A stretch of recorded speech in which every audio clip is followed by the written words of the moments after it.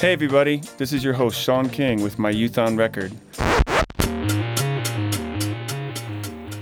We interrupt our regularly scheduled program to bring you stories, observations, and interviews from community artists who, like you, are experiencing the unprecedented, the mundane, the absurd, and the interrupted daily life in a world that changed nearly overnight.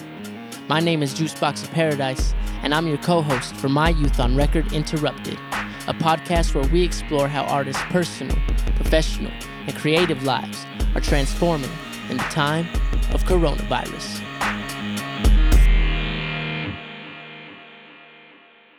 Hi, I'm Sean King. Today, our guest is Brian Corrigan. Brian is a creative strategist and friend who works with businesses, municipalities, and cultural institutions to bridge tech, culture, and design, all to rethink the use of urban spaces. In his story, Brian juxtaposes urban and rural, noticing how the pandemic is shifting his relationship to the spaces he inhabits. Our conversation marks a moment in the podcast as it was the first recorded amidst the protests of George Floyd's murder. I was in Craig, Colorado when the governor announced the stay-at-home order for the state. I was there visiting my family. Both my niece and nephew were home on spring break. A few days after the announcement, I was out taking a walk when a friend called. He asked how things were going and what life was like in the northwestern rural town. At that point, Craig had no reported cases. I felt very removed from what was being reported on the news. But beyond that, I told him that it was very difficult to be worried about anything because at that moment, I had a family of deer just chomping at the grass right in front of me. Nature has a way of making you understand that you're just a piece of the puzzle. I'm back in Denver, and I've been doing my fair share of walking through the neighborhoods. Now that it's quieter on the streets, it's so much easier to see how unnatural our neighborhoods really are. So much asphalt, hardly any trees or grass. As we move forward into what's next, my wish is that we learn from our friends living in rural towns.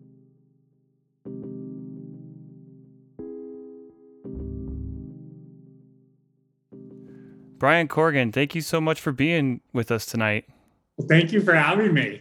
Juice and I were talking today, and it seems like this week has flipped everything where, think of all the things that seem relevant 5 days ago. Like, imagine someone online being like, hey, you want to learn guitar? Well, now's the best time to do it. You need to be practicing and, use your time wisely, and like to look outside and see buildings burning. These things that were relevant 6 days ago just seemed completely turned upside down.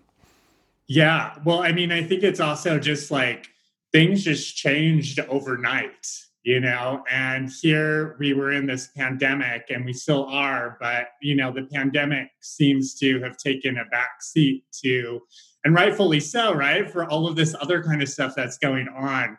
And so I think like beforehand, I think that there was probably just this like idea that things were guaranteed, right? That like, during summer, you were going to be able to go to Waterworld and, go, to your favorite festival or whatever, and I think really kind of like what we're seeing here is that nothing's guaranteed.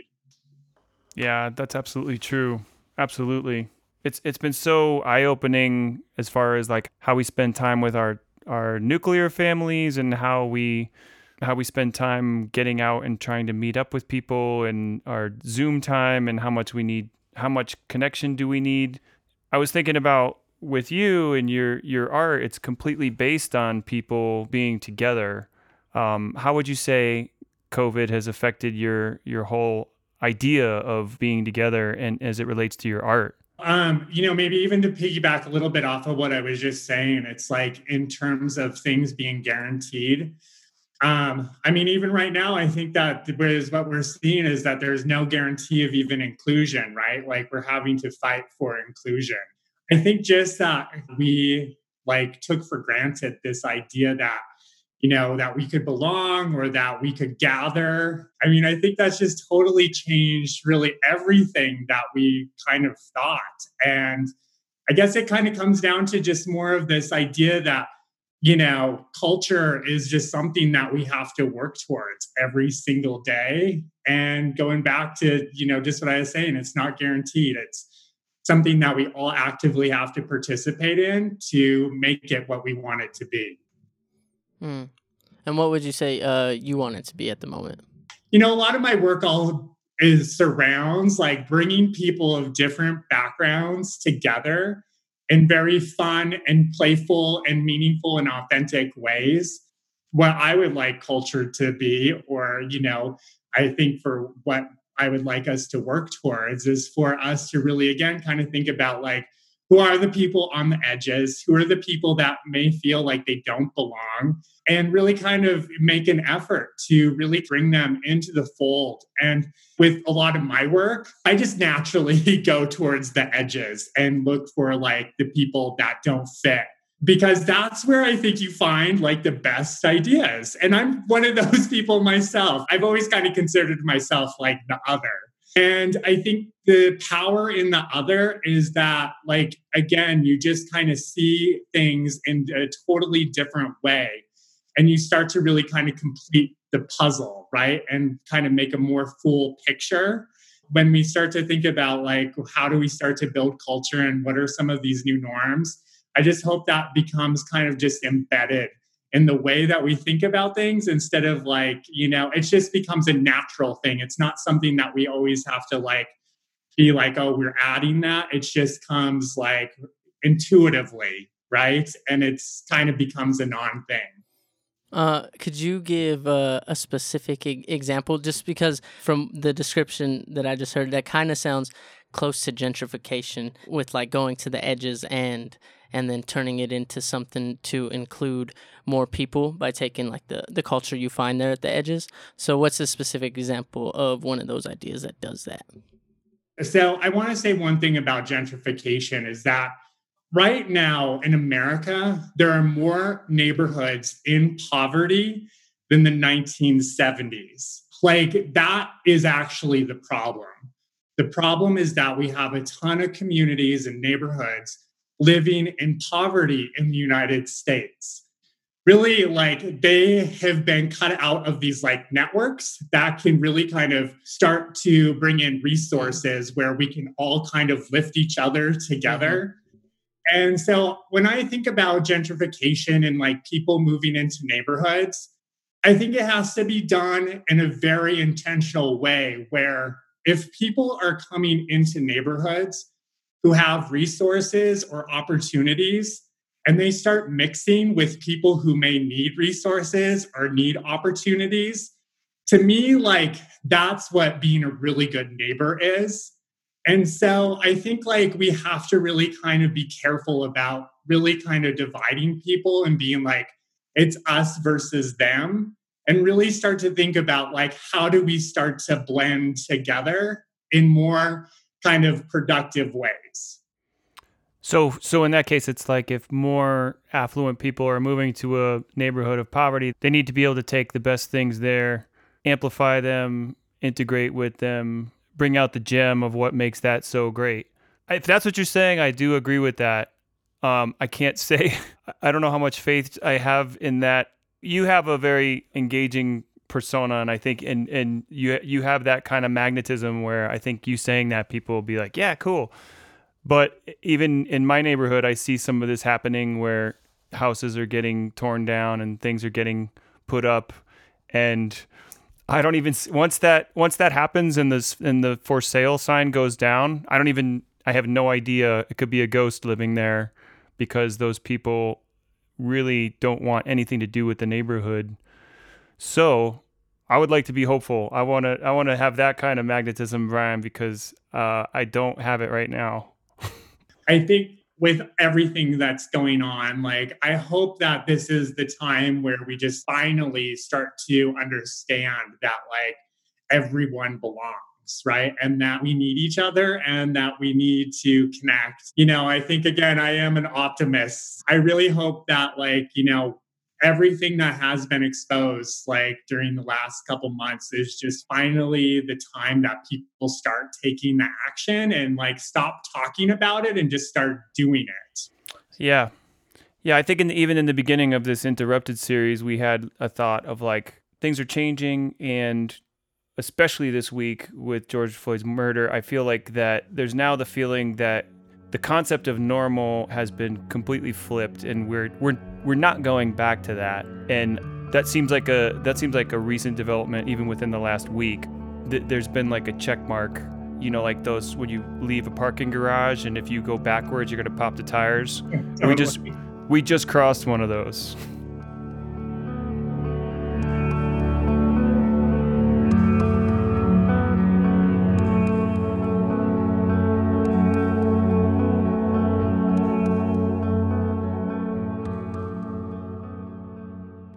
You have a really awesome opportunity here with the way that you imagine like fun ways to bring people together. And then as well, you mentioned bringing more cultures together.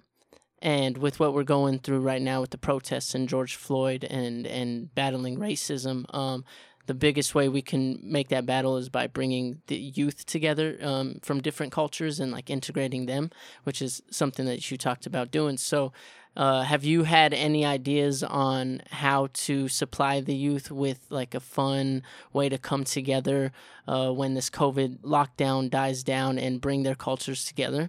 Yeah, well, I think it's like just empowering them to come up with the ideas. And so I think is like what we got to do is think about how we can engage them in these kind of processes. Like they have the cool ideas. They are the ones, like they are an asset. They are a neighborhood. They are cities. They are really like an amazing asset. And so I think is what we got to do is think about like, how do we build some frameworks that really just allow for their voices to be heard and for them to be able to kind of plug into these systems and allow for their ideas to kind of live out in these public spaces, to allow for that fun to happen. And for really kind of like that creativity to happen. I'm going to say this. I might have a few good ideas here and there, but there are a lot of people out there with better ideas than me. And to me, it's like, what I love is discovering that and then amplifying that. Awesome. Thank you. That's great, man.